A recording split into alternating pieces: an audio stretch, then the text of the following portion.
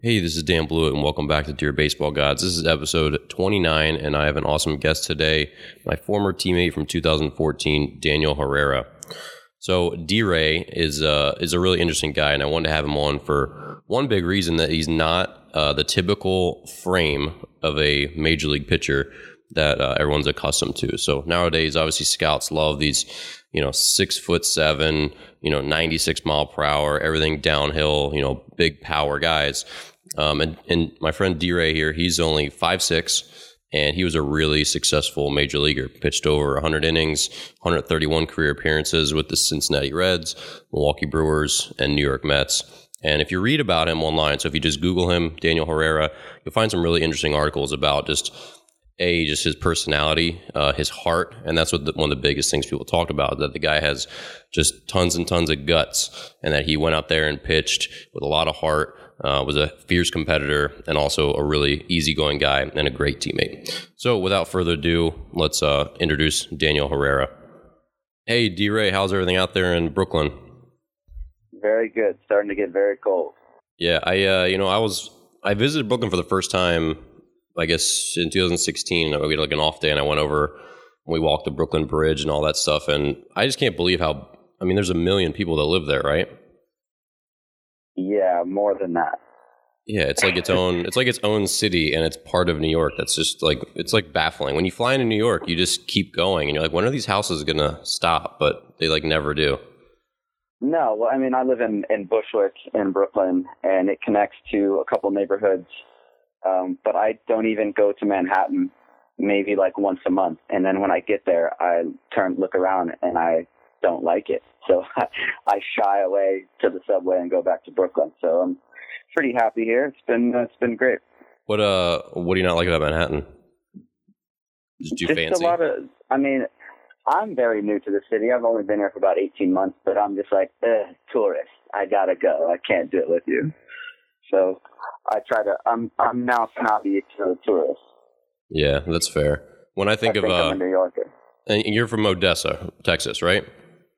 Yes, from a lot different place than this. About 100,000 people, oil country, Odessa Permian.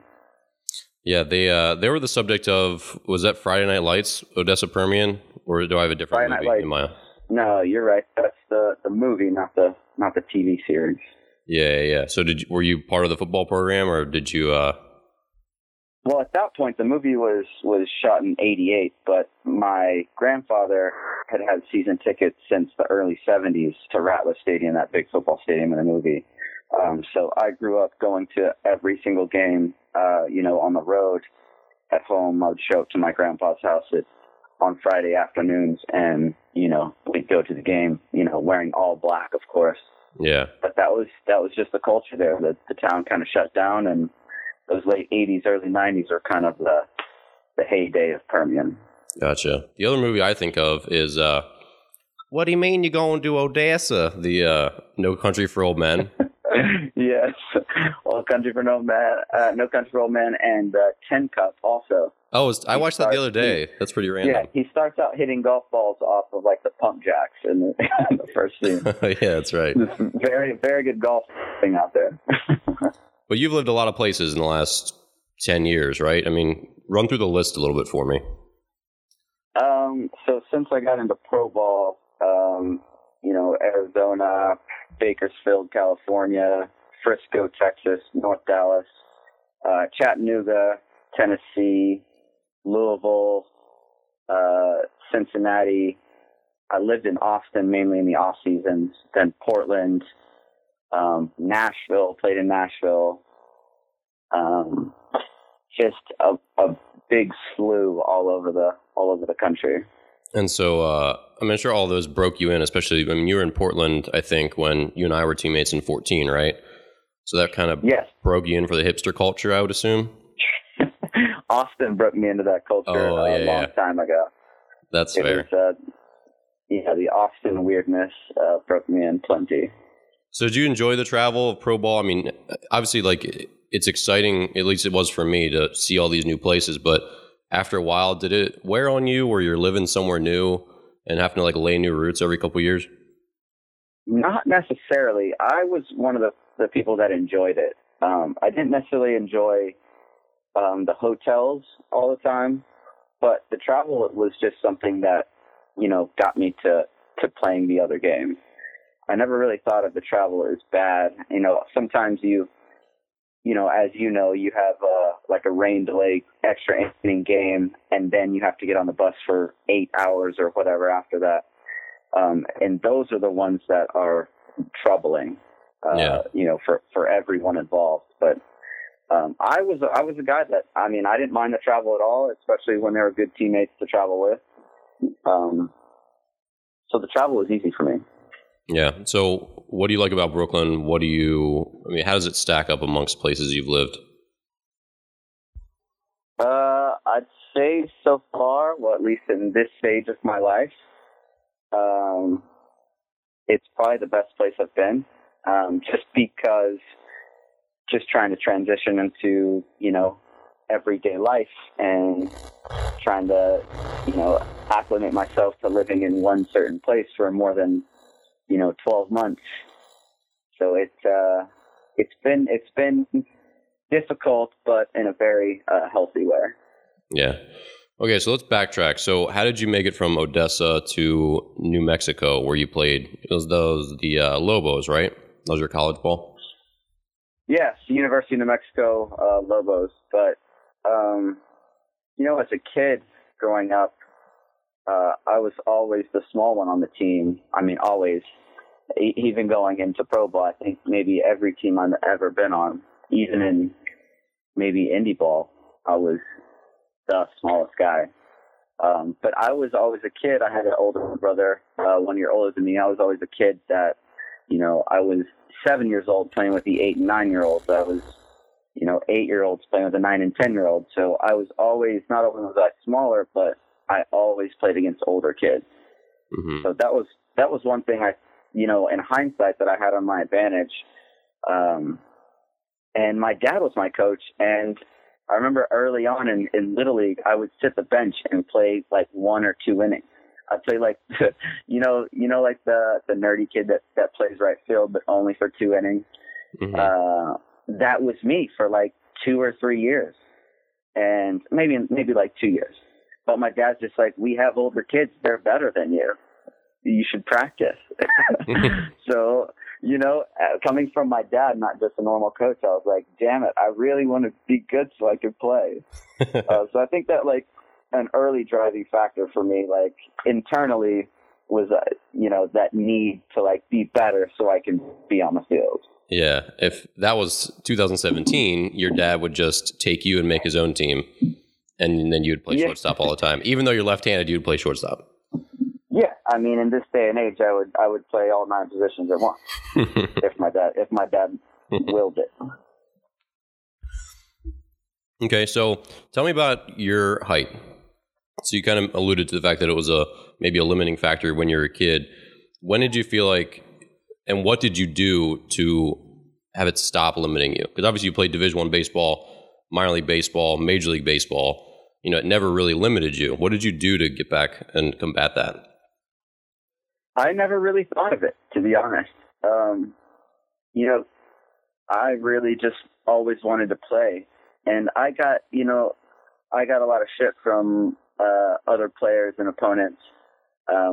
Just kind of the normal banter of wondering why you're on the field because you're so small. But that never, in any stage, it never really bothered me. I always just saw myself as a normal player, and I never had a chip on my shoulder about it. I think I just wanted to do the job, whether it was, as a kid in the outfield or pitching. And I always wanted to play and win. And I thought if I could do that, then, height wouldn't really equate into the, into the entirety of the decision. Just if he's good enough, then let him out there. Mm-hmm. So what positions did you play? Obviously you're pretty limited as a lefty, but I assume you're an outfielder when you weren't on the mound. Yeah, I modeled myself very young after Ken Griffey.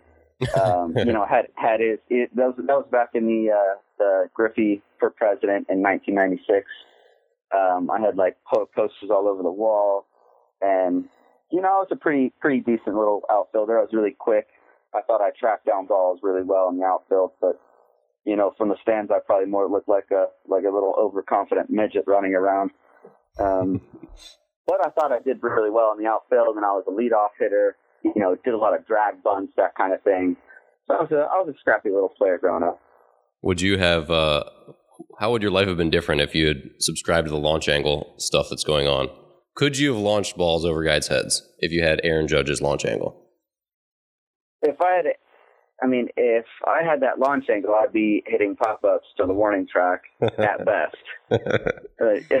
So, I mean, in my head, I thought I would be hitting it over the fence and it'd just be a can of corn. So I don't know if I would have really, it would have really worked for my game. So in high school then, what was your role as a pitcher? Were you starter, reliever? Starter. When I got into high school ball as a freshman, freshmen were still at junior high or middle school in Odessa. So high school is only sophomore, junior, senior. Well, as a freshman, early in the season, I traveled to tournaments with the varsity, and I did really well. I think in one game against a really good Lubbock Monterey, like nationally ranked team, I threw like 5 innings, or a state ranked team, threw like 5 innings to hit a home run. And I was like, oh, of course I'm going to be on the varsity. And, you know, that didn't happen. I stayed on JV my freshman year. And, you know, it was kind of a weird year where I thought, you know, that I wasn't good enough really to play high school yet, but I knew I was better than the guys that were there. So it was in a weird space of, yeah. You know, was I small enough or was I just not good enough? But, you know, in high school when I got there, I did well, but I was an overhand, 4-seam fastball guy, you know, trying to throw hard, and I probably threw, you know, 84, 85. But overhand curveball, you know, pretty straight changeup. But I was a completely different pitcher, when I was younger, just because I thought I threw hard, and, you know, in high school, you know, throwing low 80s kind of gets it by some guys. So, you know, I felt like I'm more right on the game back then. Yeah. Okay. So when did you make that change then? I made the change in college. You know, after getting recruited and getting into college, I had a very rough fall semester and fall workouts with them. You know, getting an elevation in Albuquerque, it's over 5,000 feet elevation. So, you know, my curveball didn't break as much. My changeup didn't move at all. And they could hit 84, 85. So, I quickly got beat up and figured I needed to do something different. And the pitching coach that was there, Ryan Brewer, he was only there for my fall semester, my freshman year, but you know, he worked with me on changing my arm angle and getting the ball to sink. Okay, so then so one of the things for those listening that D-Ray's famous for is his screwball. I mean, you're one of the only players in the last, 2 decades to throw a screwball maybe? When did that come into the picture? Was that part of your remake, and who taught you that? That was part of my remake in my sophomore year. So my freshman year, I think my stats, my freshman year, I started, like 15 games as a freshman, and I think I had a 5.7 or a 5.8 ERA, and I went 4-7. So in all terms, not very good, but for the terms of the Mountain West Conference pitching in elevation, it wasn't too bad. Mm-hmm. But that being said, I was a fastball and a curveball guy, and I had nothing else. My changeup flattened out, and I really had nothing else. I had fastball command as best I could, and that was it. So going into my sophomore year, I was working on a changeup, and I just wanted a changeup, and I couldn't quite get the release of it. So I was starting to try new things and starting to pronate, you know, which means turning your wrist outwards instead of inwards, kind of like the opposite of a curveball. So I started to pronate more and more and started to see the spin of my baseball going from kind of side to side, like the spinning of a basketball. You spin a basketball on your finger, you know, it spins on its side. Went from spinning on its side to spinning over the top, almost like a curveball. You know, and that was just due to me really overemphasizing that pronation at release. And very early on when I threw it, it was a very true screwball. Like I could throw it at a right-hander's belt and it would come back, you know, for a strike in, you know, the inside part of the plate. So back when I first started it, I had no idea what I was doing with it. It was completely wild, and I was hitting people and throwing it to the backstop. But I knew I had something, and it moved like hell, and I knew I wanted that in my repertoire. So do you feel like that became your defining characteristic? I mean, how long did it take you to get from hitting guys and throwing it to the backstop to it being, you know, a weapon that you could use consistently? Well, it took a pretty full season. My sophomore year, you know, I won more games. I was 8-5, but my ERA that year was a 6.1. So, you know, that was the first year I really unleashed it, and I threw it all the time. I don't know how many walks I had that year, but I think there was a lot. But it took more just trial and error of really getting the release point down and really blocking my wrist on a pronation that I was comfortable with, not really overdoing it. So it took a long time. And, you know, what really helped me was gaining another pitch. So I think my sophomore year, I was mainly fastball screwball, and I had like a weird, not even a slurve yet, because that's what I ended up having as a slurve. But once I got a good mix of fastball, slurve, and screwball, that's when I kind of came into my own as a pitcher. When I finally took those three pitches together, you know, I felt like I could finally dissect the plate the way that I wanted to. Okay. So I think some of the listeners probably need to be filled in about pitching in the thin air. I know I've heard stories from like the Pacific Coast League, which I know you played there as well. But, and for example, you know, when Noah Syndergaard got called up a couple years ago, I remember looking at his numbers because they've been talking about him, like, oh, this guy Syndergaard, he's almost ready. He's like their phenom. And I'm looking at his numbers and he's got like a 5. And I'm like, he's got a 5. How is he ready, quote unquote? But numbers in like the Pacific Coast League and numbers when you're pitching it in New Mexico, they're not normal, right? So what is the kind of like the sliding scale for pitching in thin air? Well, just the ball carries a lot more on both ends. So if you're a pitcher and you're trying to throw a sinker and, you know, you're trying to go just under the barrel, trying to miss the fat part of the bat, and you're used to your fastball, your sinker, breaking 2 or 3 inches downwards, trying to get that downward tilt. Well, in the elevation, the baseball will just slide more instead of really grab the air and sink. The thin air just, for some reason, will make the ball run instead of sink, and that barrel gets caught, and the ball goes to the gap or wherever instead of that little ground ball you're used to shortstop. Mm-hmm. And, you know, I've seen in college and pro ball, so it really didn't matter off of, you know, aluminum bats or wood bats.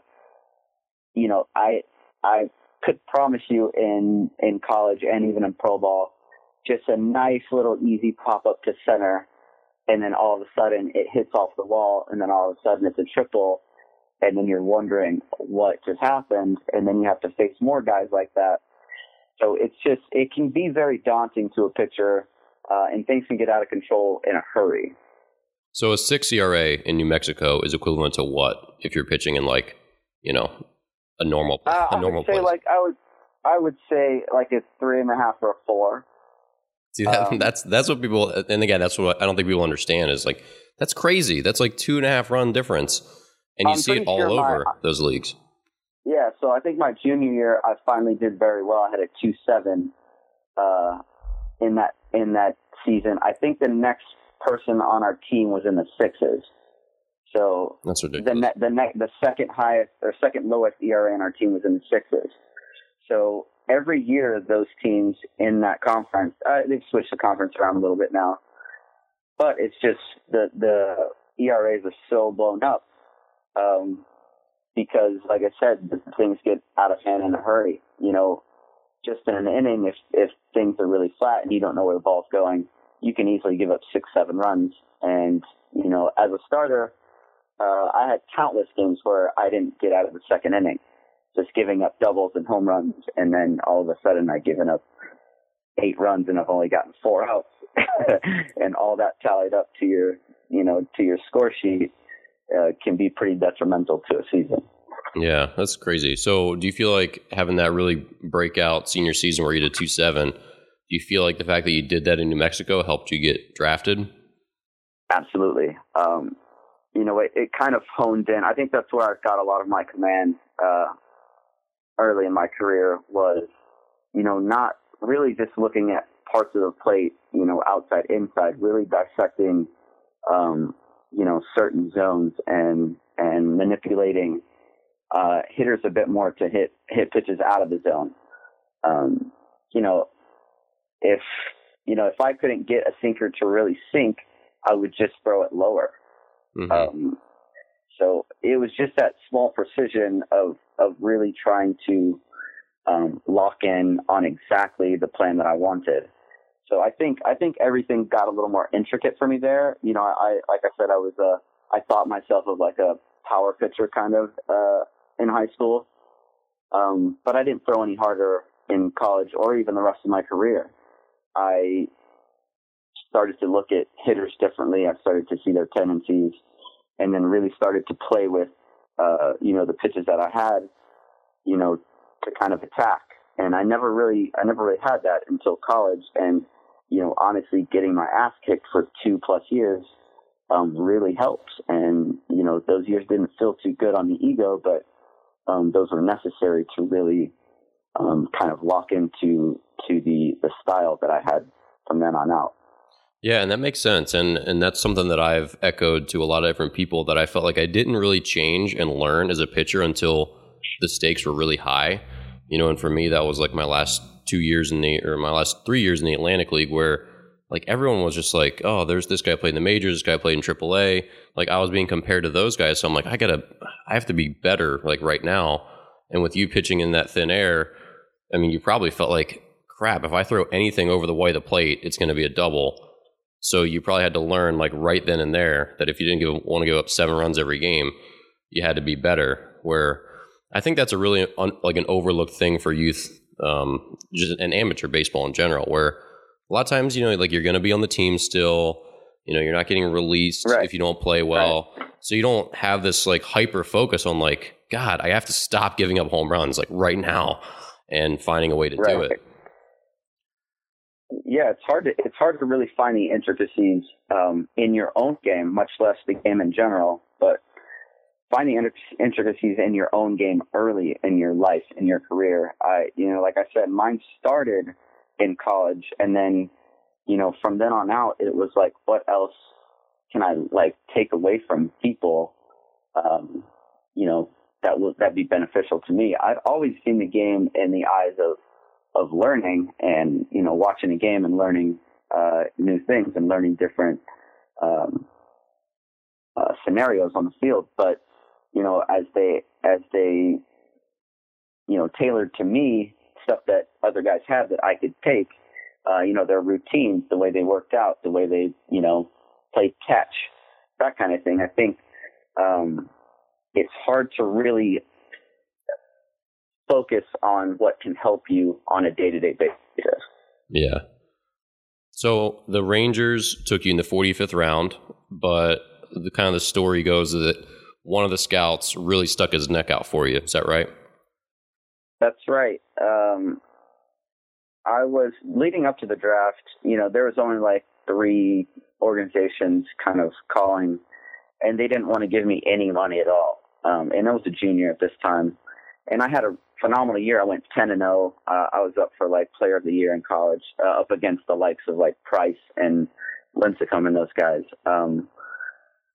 But they were only willing to give me like $5,000, like kind of like a senior sign thing. And initially I just told them like, no thanks. Like, yeah, I'd rather stay my senior year and, you can give me a plane ticket next year for all I care. So I was being stubborn about it. I did really well and, I wanted a little bit of money for it. So this guy for the Rangers just hounded me. His name was Rick Schroeder.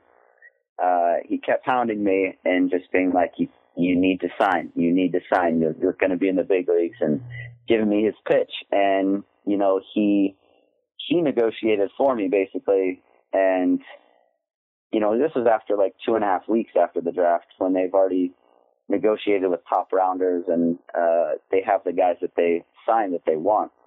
And here I am in summer school in Albuquerque, being stubborn about a few grand. But he stuck with me, and he got me, I think, $20,000, and I signed and went. So very, very grateful to Rick for breaking my stubbornness. There you go. So I feel like a lot of people don't realize how much of because our mutual friend Zach Clark, he was a scout, and he said, when he was in the draft room in some of the later rounds, a lot of it's like, hey, who's got a guy that they really like? And it just comes down to kind of like, hey, this is what I saw. I really think this guy can do it. There's a lot of like personal, just passion. I got this guy, or I got this guy, or this guy. I really like this guy. We really want him for our organization. He's got the right outlook, character, all those different things, where it's not as maybe cut and dry as it gets lower. And if you have a guy like that in your corner, he could be the sole reason, that you get in. So it's a pretty interesting process from what I've heard. Okay, so yeah, then go ahead. Can imagine. No, I can imagine in that draft room. I have a buddy now who's a scout for the Padres, but yeah, I can imagine that kind of intensity later rounds, and having a guy stick your neck out for you. In hindsight, I really can appreciate that. Yeah. So what were you on? So what was the scouting report on you as you started your pro career? What was your velocity, your pitch mix, all that stuff? Velocity, mid 80s, peaked at 88, anywhere from 82 to 88. Just movement. I was going in, my repertoire at that point was a sinker, screwball, and slurve. I had no four-seam fastball. I did not want to throw the ball straight. And I think I had plus command at that time. So yeah, I was definitely a guy who was not going to throw the ball by anybody, and they knew that. But I think from what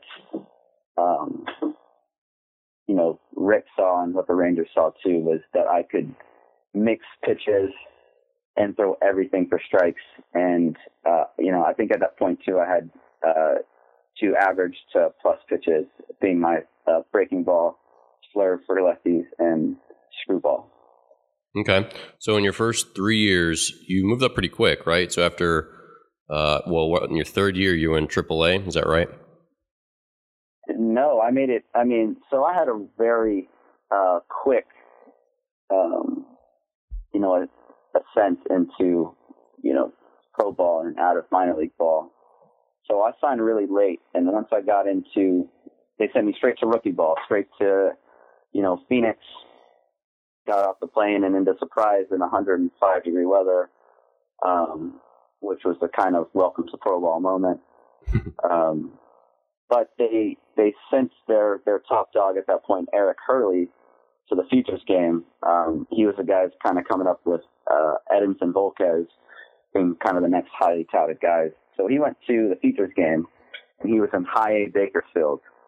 And I was closing for the rookie ball team down there and just doing really well. And, I kind of had all of my pitches working at that time. I was very confident just getting drafted and putting on a Rangers uniform. So I was very confident at that time. Went, and they decided to send me to high A to cover for them for 4 days. And I think at that point I threw in 3 of those games and multiple innings every time. And, seemingly, I think I struck out almost everyone. So I had a very quick stint of, throwing with grown men and, kind of skipping 3 different levels in minor league baseball, which is unheard of for a 45th round guy. And so what happened was the manager and one of the players, Ben Harrison, they sent me back, and Ben Harrison went up to the manager and he was like, "Hey, we have to have that kid back here." And our manager was like, "You know what? You're right. We have to. He has to come back." So in the matter of a plane ride from Bakersfield to Phoenix, I had a voicemail on my phone when I landed in Phoenix, and they said, "Pack your bags. You're going to go back."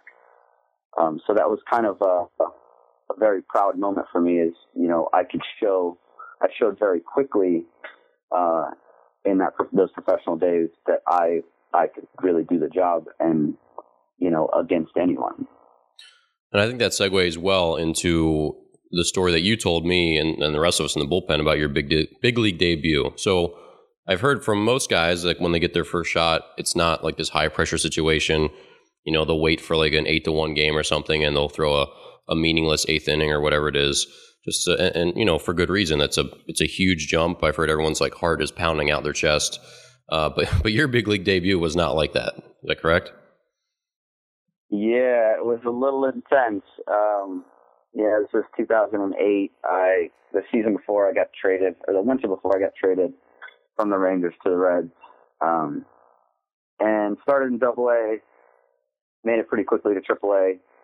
And in Triple-A, I was doing really well, just having a lot of fun. I was 23 years old at the time, and just having, the most amount of fun I could have. I was kind of living the dream, even though I didn't know it. And doing really well. And all of a sudden, Kent Mercker, the old veteran, strained his back, or needed something to do with his back, and needed surgery, needed to go on a 60 days. So I think I had a sub-2 ERA at the time. And, my name was chosen to put on the roster and get to Philadelphia, where the debut was. So I had just thrown the previous 2 nights, getting the call up and flying to Philly. I was excited, obviously, like calling everybody I could. My parents didn't end up making it, but I didn't need any more extra pressure. I think the pressure was palpable. But getting into Philly, throwing the previous 2 nights, I think I have the night off. I'm enjoying it. Got my feet propped up. All the assholes in the Philly bullpen were just yelling at me, wondering why they brought their kid to work day. So, just getting the normal spiel from the fans there, which is great. I love that kind of banter too. But, this is 2008 when the Phillies were, World Series bound. And I think it was the 6th inning, and Harang gives up a pinch hit to Greg Dobbs to lead off the inning. And I still have my feet up on the chair. I'm, just looking at the spectacle around, Citizens Bank. I think it was like Tuesday, and it was, 40,000 plus people there. Just trying to soak it in as best I can. And this feeling as much as I do. When the phone rings, you just know it's you. Mm-hmm. And regardless if it is for you or if it's not for you, your feet get on the ground quick. You're like mentally just running sprints. But the phone rang, and I was like, wait. This is a pretty intense game. It was like 3-1. And I was like, no, I'll probably have the day off. It's probably not me. And obviously my name gets called, and I am like Speedy Gonzalez down there throwing. I think I was ready in like 3 or 4 pitches. At that point, the top of the lineup was coming up, and Jimmy Rollins hits a double. So in one batter that I got called up, or I got the phone rang, one batter, I told him I was ready, double was hit, and I was in the game. That's crazy. And that was probably the most nervous I've ever been. Where the bullpens in Philadelphia are in right center field, and they're massive. They're kind of decked on top of each other. So it took me a while to figure out that I was in the game, and then walking down those steps seemed like a lifetime. And then, it's kind of like a movie scene where there's, two field crew guys opening up these gates, that kind of opened up to the field. And, that was kind of what made me like the most nervous I've ever been getting into a game, like forgetting all of what my preparation was and just kind of having that like aha moment. Mm-hmm. And then I have to run a mile into the field with everybody yelling, and on deck I see Victorino, the number 2 hole guy in the lineup, and then I like start, I shake it off and start to get locked in a little bit more. But throughout that whole process, I was just, I was like a little kid, and as much as I would like to say I was focused and like ready to go, that 2-minute intro of warming up and getting in the game was kind of everything for me. Yeah. But no, once I stepped on the mound, it was kind of business as usual. And second and third, nobody out. 2, 3, 4 guys up for Philly. Got Shane Victorino, first guy I faced. She ground out on a changeup to shortstop. No run scored. And then wisely walked Chase Utley to load the bases. Which he ended up being my all-time nemesis. I don't think I ever got him out. No. Okay, so you have the bases loaded, and Ryan Howard's coming up? Bases loaded, Ryan Howard's up, and I get him to a 2-2 count, strike him out on a cutter away. So 2 outs. Then I have Pat the Bat Burrell up. I throw him a first pitch screwball, middle. And he tomahawked it about 400 foot just south of the left field pole. So it quickly could have been a grand slam debut. But thankfully, it was slow enough that he pulled it foul. But I ended up getting him looking at an 84-mile-an-hour fastball on the inside part of the plate. So I came away unscathed on a full bases loaded endeavor in Philly. That's probably the least typical big league debut of all time. That's pretty amazing. So I'm curious to know of your pitch sequence to Pat Burrell, because so few people pitch inside. It's like a lost art. No kids these days pitch inside. They go way, way, way. And you threw an 84-mile-per-hour fastball inside to Pat Burrell, who was a right-hander, with the bases loaded in Philadelphia. And that's friggin' amazing. So take me through that bat a little bit more. Well, like I said, the first pitch screwball was pulled foul and hit very far.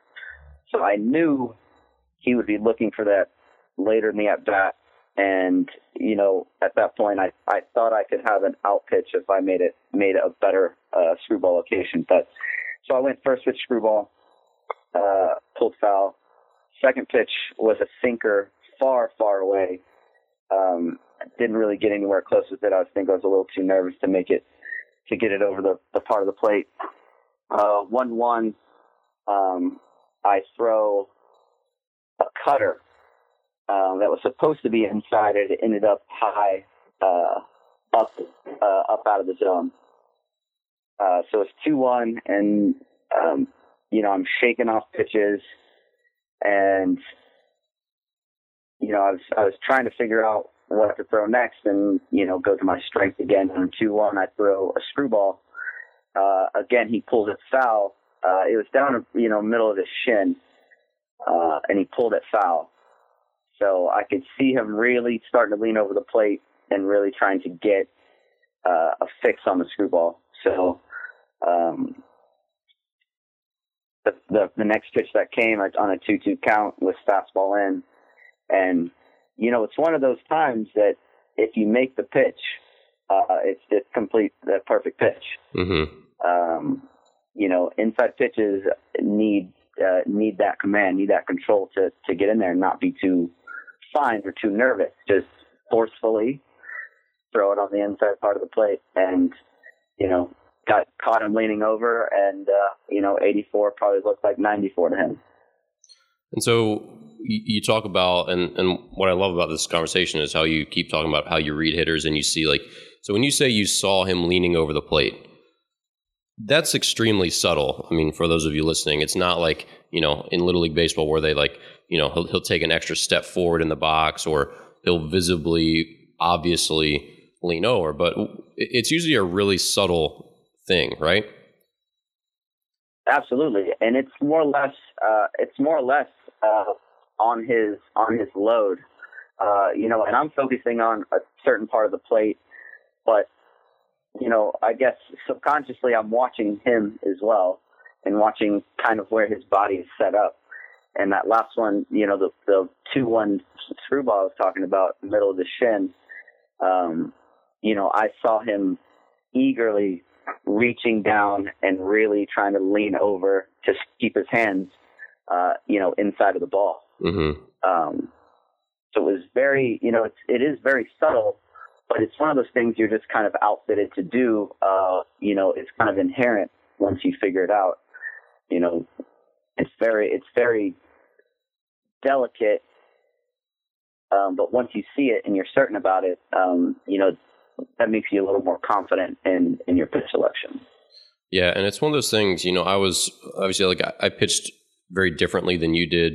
And for a lot of my career, I just didn't really know that a lot of those things existed. Like I guys would talk about it, but it's like until you see it, you don't really see it. Like you're not looking for it because you don't know it exists. And then once you do see it and you do look for it, because like you said, where maybe your career's on the line or you're pitching in thin air and every mistake is a long ball, then once you see it once, it's like, okay, like your brain gets it and it's starting to like hone in on it every time.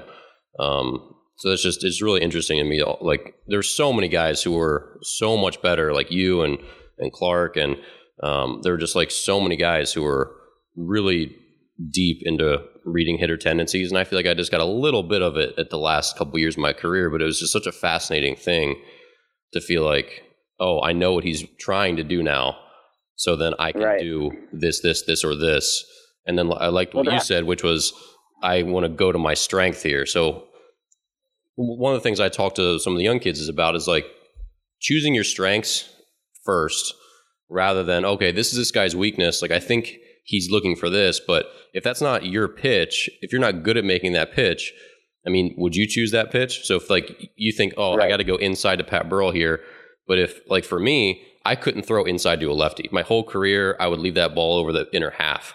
I couldn't get into lefties. So even though I was like, I got to go inside to this guy, I'd be like, wait a second, that's probably not going to happen if I try, and then he's going to take me deep. What did you think about your strengths? I mean, did you sort of pitch like that where you only went to your strengths, or would you really go after guys' weaknesses, or what was your kind of game plan? Well, to follow up on what you just said, I'm not going to get beat with my fourth best pitch. When the at bat is on the line, I'm not going to throw you my fourth best to get you out. Even if it is the right pitch to throw, I'm not going to do it. I'd rather be confident in what I'm doing, and instead of not being confident and messing the pitch up. So when you and I have a lot different styles as to where I relied on movement and command.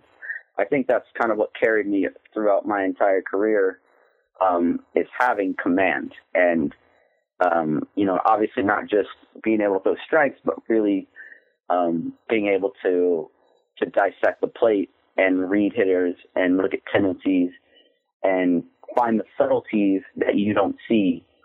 So, and as far as you go, I mean, you threw the ball hard and you had, kind of like power breaking stuff. So you were more forceful in your approach than I was. I wanted to mess with you, and then I wanted, off of what I see, I wanted to get you out with something. I didn't really know yet. And as far as you go, I mean, that 90 plus speaks, very well, located at the first pitch of the at bat. So you could be a little more forceful and miss your spots, as to where I relied solely on hitting my spot. Yeah, that makes sense. And then so one of the things I liked that another story that you told in the bullpen was that after that first outing, well, hey, did Aaron Harang buy you like a Rolex or something for getting him out of that jam? He bought me a suit. He bought me a nice suit. He just kind of kidded with me a little bit, but he said next road trip we'll go shopping, and with a kid who really didn't have any money at the time, and just getting his debut, that was like the coolest thing ever to me. Yeah. So those guys on that Reds team really, really took care of me. So that was really fun. And did you say it was Arthur Rhodes who really kind of took you under his wing? Yeah, well, it was two guys. It was Arthur Rhodes and David Weathers. And they both played, 17, 18, whatever years in the big leagues. They were relics at that point. But still, I think Arthur was he threw cutters all day long, and threw, I think at 40 or 39 years old, he was throwing 90 to 93. And as a lefty, that is intense to face. So he took care of me big time, just from the road trips to going out at night to making me, eat lunch with them before games. Jim and David Weathers, talked with me every day in the bullpen, and, I asked them as many questions as I could. And I was really lucky to have not one, but two good veteran guys on my side. And, they kind of meant everything to me that first year in 2009 with them. So how long do you feel like it took you to kind of adapt to, become a big leaguer? When did you feel like not that you wouldn't feel like you belong there, because I'm sure, with your confidence, you felt like you deserved to be there and belong there. But when did you feel like, yeah, like I'm a big leaguer, this is kind of normal to me? It was in the middle of 2009. So in 2008, I made my debut in Philly in June. And then I was quickly sitting back down after that, and then called back up in September. I don't know how many outings I had, but, in the small stint that I had, I think I had like a 7 ERA. But I had a really incredible spring training in 2009, and I broke with the team that year. And everything was still very new to me. As far as the travel goes, the treatment, and, is still like a little child. But once I could finally settle in and really try and, calm my emotions a little bit, from town to town or from series to series, that's kind of when I felt more at ease, in the day-to-day of the schedule. Mm-hmm. And then after 2010, you moved on. You got traded to the Brewers, correct? No, this was 2010. I broke it in the big leagues with the Reds on their opening day roster, and then I got sent down, and I was in AAA the rest of the year.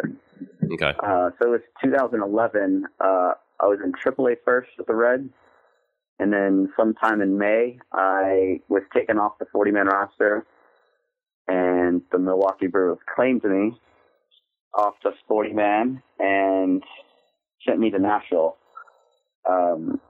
And then the very tail end of that season in Nashville, I got traded for Francisco Rodriguez for K-Rod to the Mets. So in that 11th season, I went from Reds to claimed by the Brewers to traded to the Mets. And so tell me about the journey of being on 3 different teams in that 3-year span, going up and down, being traded. How did that affect you? Was it easy, connecting with the new team? I mean, tell me about it. Well, I think by the time at 11 with the Reds, I still think I was a really good pitcher at that time. But I was sent down, I think, with the first wave of cuts after spending the last year and a half with the big club. So I was frustrated about that. And, really thankfully, the Brewers were there to claim me at a certain time in May. So I was just really excited about the idea of a new team, and the Brewers at that time had 0 lefties in their bullpen. Actually, they had a guy that we both played with, Zach Braddock, which I hope we talk about him a little later. We absolutely have to. He's still one of my favorite. I'm still not sure he was real, that he was ever real. He might have just been like a ghost living amongst us. We might have conjured him in our imagination. But with the Brewers, they got me up to the big league level for 2 days, got my ass kicked, and went back to AAA. But just the presence of it being a new team was very exciting to me. You know, I spent all my time really with the Reds, and you know, the prospect of leaving them was sad, but getting to a new group was refreshing. Mm-hmm. And so I didn't really miss the Reds at that time. I was excited to move on and see what else I could do. It didn't really work out with the Brewers. I ended up not being the pitcher that they wanted. I think they went through the majority of that season without a lefty in the bullpen, period, which is a little crazy. Yeah, that is crazy. But then did really well. So in the PCL, I ended up, you know, having like a mid to low 2. And the Mets ended up liking me and decided I was a player to be named later. So getting traded, you know, to a big market team like New York was exponentially excited. I wanted nonetheless to be in the big leagues, but on a team like New York, I feel like I could have really flourished. Yeah. So it was exciting. It was an exciting year. And then you had some time in the big leagues with the Mets in 2011. How was the experience playing in New York? It was phenomenal. It's kind of you know, in baseball terms, just playing on a big market team is like a dream come true. And so I grew up loving the Rangers and getting drafted by the Rangers. I think all of my fandom of baseball went out the window when they traded me, just because the business side started coming up. And now that I was involved in the business stuff, like just being a fan of a team just wasn't really in my mentality anymore. So just playing and getting able to play on a big market team was incredible. And you can make a more of a name for yourself, making it and being a team guy with say the Mets or the Yankees or LA, a big team. So I was excited about it. And the times that September I threw for them in September, I did really well. So I went to the off season, really excited about where it was headed. And then, because I'm always curious about this, where did they put you up? When you're a Met, like, where'd you live? Did you have an apartment? Did they find that stuff for you? Were you in the team hotel, or what was it like? There was a hotel that I could have stayed in, the team hotel in like Manhattan, or there was like a Holiday Inn right across, basically the BQE, the highway from the stadium. So I stayed in a hotel for a couple of days, but I had played with Jason Isringhausen, Izzy, before with the Reds, and he was there and, closing up some games. So, he said, just come live with me in Long Island. So yeah, for that month of September, I got to hang out with Jason Isringhausen and, just laugh at him for the month. So that was pretty ideal.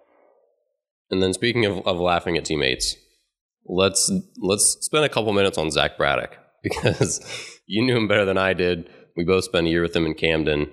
But tell the world who Zach Braddock is. Okay, well, Zach Braddock is a Jersey man, left-handed flamethrower. The first time I ever saw the guy,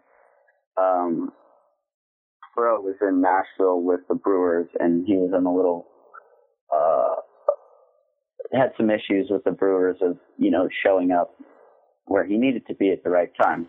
But when I got moved to the Brewers, he was in the big leagues with them and throwing mid-90s and throwing nothing but fastballs. And, as a lefty, that is very, very powerful stuff. And he was 1,000 miles an hour, and there was just elbows and knees flying all around. It was impressive to watch. For the first time I saw him throw, I think he threw 8 fastballs and like hit a guy and struck out the next 2. And it was just like very, alarmingly beautiful to watch. So we revisit when we get to Camden, and I hear he's going to be on the team, and I'm, thoroughly excited about this guy. He was just an eccentric character. I mean, one of those genius minds that, can dissect and put things together and, in a mere frames of a thought. And, that was kind of like one of the best games we played down in the bullpen in Camden was, where is Braddock? My favorite, and I have 2 favorite stories, but the image of Zach that will forever live in my brain is walking into the clubhouse it could be any inning. It could be the 2nd inning or the 5th inning, and he's almost naked, rubbing his entire upper body up and down with everywhere burning red hot liniment, and he looks at you like as if he was a raccoon that you just shined a light on as he was like ravaging your trash can. Yes. Like you weren't supposed to see this. He had one of those bodies that the hair went from beard to toes. and then you add just red hot, you just go in and watch him like rubbing his upper thighs in red hot. It was amazing. And he would be, that was a genuine question. Where's Braddock? Because he's out there doing something fun, and I want to go see what he's doing and join in. He was and we would sit down in the bullpen and be like, I wonder if Braddock knows origami. And we ask him, and he goes, give me a piece of paper. Yeah. It was stuff like that I could not believe my eyes when it came to Braddock. He could be he could be somewhere under the ballpark, under the bleachers. Yeah. Pulling some like old series of pipes and then constructing them into like a makeshift robot that would then like bring us bubble gum in the bullpen. Like he could do that. Yeah, digging dirt to get these pipes to build like a mouse trap so we could have jelly beans or something. It was just, and the mound work he used to do was precision mound work. He would tamp, he would water, he would rake, and it was just precise. And I loved watching him work. That look on his face when he was locked in. I mean, I love that guy. He was phenomenal. I miss him. I mean, I really, really wish, Zach, if you're out there, if this gets to you, I want you to come on the podcast. But for me, like the penultimate Zach moment was when we were in Long Island and we were wondering again, where's Braddock? And he had, some sleeping issues. Like I think he has a sleep disorder. So he would also often come to the ballpark just exhausted. And that was sometimes a part of his lateness. Like he wouldn't show up on time, and it wasn't entirely his fault. Like, and he described it to me once. He's like, man, I got a lot of crap for it. And people were just like, dude, just show up on time. But he's like, imagine that you haven't slept in 2 days. You're the most tired you've ever been. And you just fell asleep at 5 a.m. and then your alarm rings at 7 a.m. He's like, that's my life right now. So it's hard to relate to that. But so we were in Long Island, and he had driven up there himself rather than taking the team bus, which was perfectly fine. Like a lot of guys did that. But he shows up on time, and then he just disappears like the first 5 innings. And again, it's like, where's Braddock? And then we see him. It's a great game. And then we see him. He's dragging a huge trash can out of the maintenance shed. And we're like, oh my God, what is he doing with that huge trash can? And we just see him drag it up the street. Because in Long Island, the visitors' bullpen is over the left field fence, and you can see the maintenance stuff. And then there's a little side road that goes back up to the main parking lot. And then the visitors' clubhouse is right there. So he's dragging this trash can upstairs. And we're like, oh my Lord, what's happening? So then we all have to go up, and we go up there. And then what do we find? But he had sterilized this trash can over like a 2-inning period. So he cleans it out immaculately. And then he tries to fill it all the way up with ice water because he needed to do a contrast bath, and there was no tub in the visitors' locker room because contrasting was one of his big things that he learned from Trevor Hoffman with the Brewers. So he was trying to make his own contrast bath, and he was very dejected when we got up there because he couldn't get enough ice or enough hot water, one of the two, to make it work. And I'm laughing because obviously the listeners can't really picture him. I mean, this was a guy who would sweat when it's cold just because he's running at a different level. I could just see him sweating, dragging trash to clean trash, and then use that cleaned trash bin. It's amazing. It's quite the sight in my head. I think one of my favorite Braddock stories, because it was just over the course of one game, and he would have like little projects, through the day, and we would egg him on too, being like, "Hey, Braddock, I think the fence in the outfield is broken. Go check it out." I remember him fidgeting with that fence, like dragging it back and forth for like 4 innings straight. He was just trying to get the fence off the hinges in the game to fix it. And it took him like 4 innings, and he did not fix it at all. I think it was a little more broken than when he found it. But just like looking at him down there, and then him like sizing up the fence, really like computing it in his head, it was just such a sight. I'm glad I got to see all these things. And on top of all that, I mean, he's just such a genuine, caring guy. He was a great teammate. He was just an athlete unlike any of us. I mean, the most athletic guy on the team, Zach made that guy look like a chump. And you look at him. Super like genuine. Yeah. Yeah, had those long legs, like his waist was up at his neck. Like he was a genuine athlete. And it looked like he had a coat hanger in his shirt at all times. I mean, just like the widest shoulders of anyone I'd ever met. And it was fascinating when we had pitchers BP. And this is obviously you played with tons of freak athletes, but a lot of these guys that throw super hard, they can also just destroy a baseball. They can destroy a golf ball. They can throw down dunks and, play and pick up basketball. But we had pitchers BP. Yeah. And all the pitchers were like, we're like, a couple guys hit like one out, they squeak one out. I didn't hit any because I'm a chump. And Zach gets up there and he's threatening the lights down the right field line. I mean, just from this weird swing from like his hip, kind of like the way Chase Utley held the bat, just absolutely destroying balls, almost hitting the light tower, like the actual lights on the light tower in right field. Yeah, like when he put the bat in his hands, it looked like a toothpick. He was like that strong with his hands and wrists that he was just like fluttering it around like it was just a wand. It was just crazy. He hit like 9 balls out. And at that moment, we were like, he has the most power on this team of everyone, not just the hitters. But yeah, it was debatable. Yeah. There was probably one guy who had more pop than him, but it was terrifying. It was terrifying. And and of course, naturally, his great grandfather is the Cinderella Man. Yeah, he's the Cinderella Man boxer. Is it Jack Braddock? Name, but I think it was Jack Braddock. Yeah. But so crazy. Anyway. Yeah, he was one of those teammates that you had to gravitate towards, but you had to find them first. Yeah. Well, hey, I'm going to give you time for one more story if you got one. Any other crazy teammates? Any other? Well, I mean, there's plenty of stories about me being small. Funny stories. I guess the one was in the bullpen, I think in Louisville and AAA. I think it was in 2010. Man, I wish I could remember his name. Humongous catcher. He was in the big leagues for a bit. Anyway, he was in the bullpen. He wasn't catching that day. He was sitting in the bullpen waiting for the relievers to kind of get loose.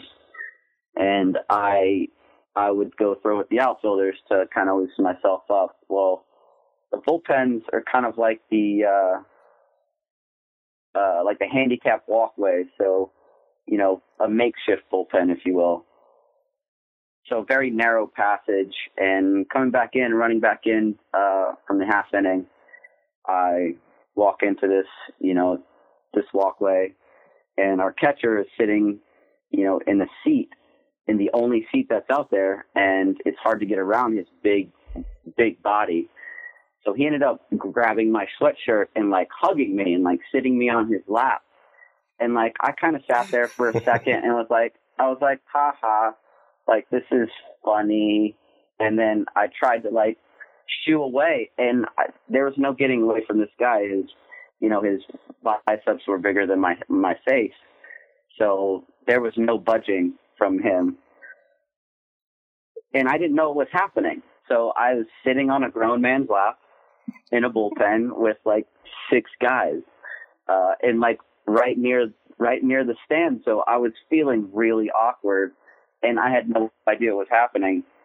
And so I start just joining conversation normally, and I start to see the other people like giggle and looking at me and looking at the catcher.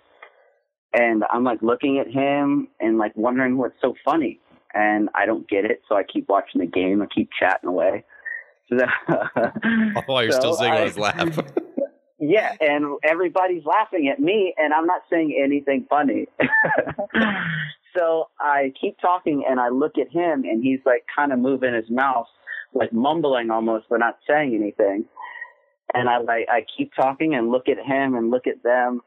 So I like slowly find out that he's the ventriloquist and I'm the puppet sitting on his lap.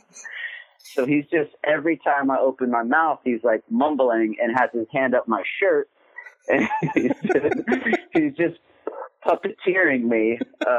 So when I finally figured out, he's starting to like turn his hand in my jacket, so I'm looking at certain things and like tilting my head down and up. So I was truly, the puppet for about a half an inning, and there was no getting off his lap because he was about 100 times stronger than I was. So I was at the will of my ventriloquist. Good God, that's an amazing story. So there's a lot of funny little like stories like that, but that was pretty damn good. Well, hey, give everyone some ways to follow up with you, because I know I follow you on Instagram. Are you on other social media? And you work with pitchers in the Brooklyn area, right?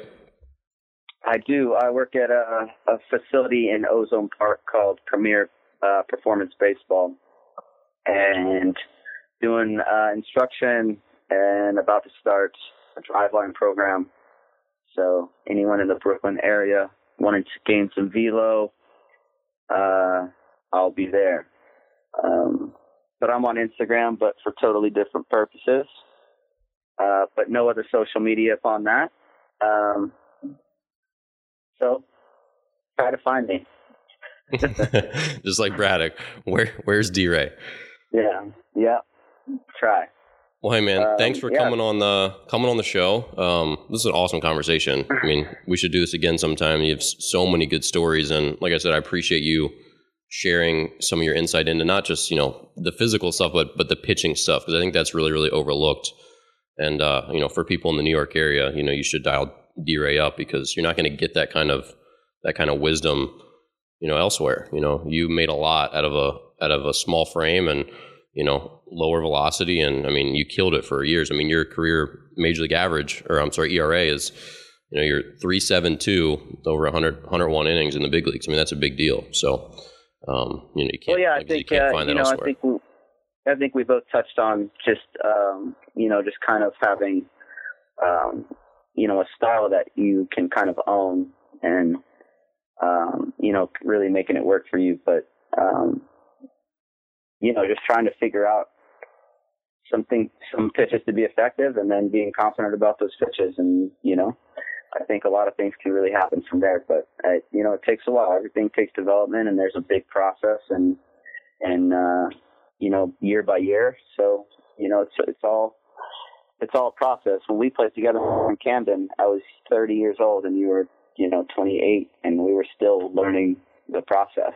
Yeah, absolutely. So it's kind of a never ending nonstop thing. Yep. All right, man. Well, hey, this was great. Again, thank you for coming on, and we'll catch up soon. Thanks a lot. We'll do it again and share more Braddock stories. All right. All right. Well, that's it for this episode. Thanks for tuning in to Dear Baseball Gods, and we'll see you here next week.